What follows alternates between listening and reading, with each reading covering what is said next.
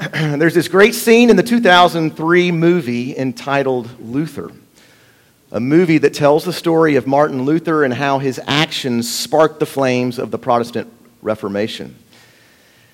And in this particular scene, he is brought before a prominent leader in the Catholic Church, an archbishop, where Luther is only supposed to say one thing: I recant. Of course, Martin Luther has to say a little bit more than that. And so he begins by simply asking, "From what shall I recant?" Which then leads to this lively dialogue between a lowly monk and a powerful church cleric, where at one point during this exchange, Luther passionately suggests, if only common people could read the Bible for themselves. But before he could finish his thought, the bishop interrupts him in a rage. "That is outrageous," he yells. "The scriptures are too complex for even the average priest to understand, much less the common man. Can you imagine what would happen, the chaos that would ensue?" Well, 500 years later, and I can't help but to agree. Look at the chaos that ensued. Look at how the Bible has been used by Christians to divide, to denounce, and discriminate. Look at how people take from the Bible this phrase or that story and then wreak all sorts of havoc. Look at how the Bible is so often used to abuse others. Now, don't get me wrong. I certainly don't want to go back to the days when the Bible is locked away from the masses, revealed only for the elite and the scholar. I am a most grateful product of growing up in a world where common people like myself have access to the scriptures in their own language, and even in multiple translations, multiple versions. Praise the Lord for that. But we have to admit, it has come with a price. So much harm has been done by people wielding this or that verse, confident that the Bible means what it says, and that's that. Unaware of the complexities of historical and literary context, ignoring tradition and the history of interpretation. Like a toddler being given a steak knife, a tool that is meant for good, we grab it with glee and start slashing it around, injuring ourselves and others in the process. Here's the point. With the Holy Scriptures, we have been given a great gift. But it is a gift that requires great care, great caution, and great humility. This gift is meant to bring life, yes, but without the proper attitude, without taking a humble and loving posture when we approach the text, abuse is often the result. Let's see how this plays out in our gospel reading for today.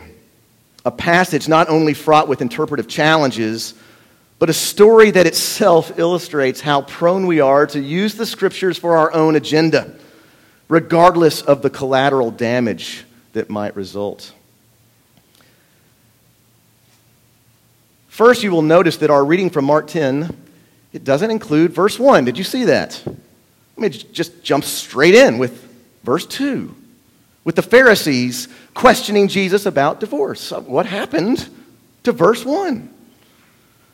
Well, perhaps for those who put together our lectionary, it seemed too boring to mention. Listen to what it says. Jesus then left that place and went to the region of Judea and across the Jordan. And again, crowds of people came to him, as was his custom. He taught them. There you go. You see, who needs these geographical details? Let's just get right to the action. Let's start with verse 2. But again, such an attitude will get us into all sorts of trouble when dealing with passages like this one. Sayings of Jesus that touch a nerve, that speak to a subject charged with such emotion, a subject like divorce and remarriage. Because without a proper sensitivity to its context, without paying close attention to what's actually going on between Jesus and his accusers, this passage becomes a classic example of one that is used as a rod to beat people over the head with. So let's be careful. and at least begin by taking a closer look at verse 1 and how Mark sets the scene for this interaction. He tells us that Jesus travels to Judea and crosses over the Jordan. Now, if you've been following Mark's account so far, you would know that the last time Jesus was in this area was at his baptism, when he was baptized by John the Baptist, way back in chapter 1. You see, the area of Judea around the Jordan was John's area of ministry. A ministry, you'll remember, that comes to a dramatic end. Back in chapter 6 of Mark, we learn that he is thrown into prison and then he is later beheaded. But do you recall why? He was beheaded because he had criticized King Herod for marrying his brother's wife, a marriage that had required a divorce to pave the way. You see, it was this issue of divorce and remarriage that John spoke to in order to renounce Herod's claim to the throne. Well, as you see, knowing this little detail sheds quite a bit of light on our story, doesn't it? I mean, this isn't just some friendly theological banter on the legal particulars of divorce that the Pharisees are wanting to have. No. This is an attempt by the Pharisees to do to Jesus what was done to John the Baptist. To trap him, arrest him, and have him killed. Which means that we shouldn't expect to find in this passage a comprehensive treatment on marriage and divorce, or instructions for offering pastoral care to a divorced person, or maybe to someone who is struggling with their marriage. None of that is going on in this passage. No, Jesus is directing his response to hostile opponents who are bent on trapping him. And so with this in mind, we are now prepared to continue on to verse 2, when the Pharisees lay their trap. They ask him, Jesus, is it lawful for a man to divorce his wife? Now, the Pharisees already know Jesus' position here, which, of course, if spoken aloud, will put him in hot water, right in the crosshairs of Herod's paranoia. So, in typical rabbinic fashion, Jesus responds to their question with a counter question, putting the ball back in their court, saying, what did Moses command you? I mean, notice how he reframes the issue here, as if to say, let's not talk about hypotheticals, about some unspecified husband. Let's talk about you. What did Moses command you? Of course, Jesus knows as well as they do that Moses didn't command or even encourage divorce, nowhere. The only mention of divorce in all the books of Moses, the first 5 books of the Old Testament, is in Deuteronomy, where restrictions are placed on the husband should he decide to divorce, restrictions that Moses put in place to protect the vulnerable, in this case, to protect the woman. You see, the purpose of the bill of divorce was not to authorize divorce, but to limit its consequences so that the abandoned wife wouldn't end up destitute. But it's the only thing the Pharisees can point to, because it's the only thing in the books of Moses that mentions divorce. So that's what they say. They say Moses does give us permission to write a bill of divorce. Well, yes, he does, Jesus replies, but only as a compromise to protect wives from your hardness of heart, from your stubborn unwillingness to obey God. It's now that Jesus' line of reasoning comes into focus. If this exception in the Mosaic law has its roots in men's hardness of heart, then it cannot reflect God's will for marriage. The Pharisees need to discover what God intends, not what Moses permits. And to discover that, to discover God's intentions, they must go back to the beginning, to our Old Testament reading for today from Genesis 2, which is exactly what Jesus does. This is God's intentions, Jesus says. God made them male and female. For this reason, a man shall leave his father and mother and be united to his wife, and the two shall become one flesh. So they are no longer two, but one flesh. Therefore, what God has joined together, let no man separate. It is God who is Lord over the marriage union, not the husband. And since God abandons no one, the husband is not to abandon his wife, even if there is legal precedent. The implicit answer, then, that Jesus gives to the Pharisees' original question is no. It is not lawful for a husband to divorce his wife, so long as you understand lawful in terms of God's will, instead of finding an escape clause in the fine print, as the Pharisees are keen on doing. You see what's going on here? The Pharisees, they're treating marriage like our culture does. Like it's a contract that one party can cancel whenever, the romance fades, or whenever my needs are no longer being met, or whenever someone more compatible comes along. But Jesus reminds us of God's ultimate design for marriage. It is not a breakable contract. It is a binding covenant. More than that, actually, marriage is a new entity, a new human being, one flesh. This is the backdrop, then, for understanding the even harder saying Jesus gives his disciples when they pull him aside and they're alone with him, when they ask a follow-up question. And here, Jesus says, whoever divorces his wife and marries another commits adultery against her. Yes, a tough saying, but again, based on the context, this is not meant to accuse someone of adultery. It's meant to argue for the permanence, the sacredness of the marital bond. We must keep in mind that the point of this passage is not to explore legitimate and biblical grounds for divorce. That's what the Pharisees pretend to want to talk about. But Jesus reframes that entire debate. Why? Because he knows his audience. Because Jesus always knows his audience.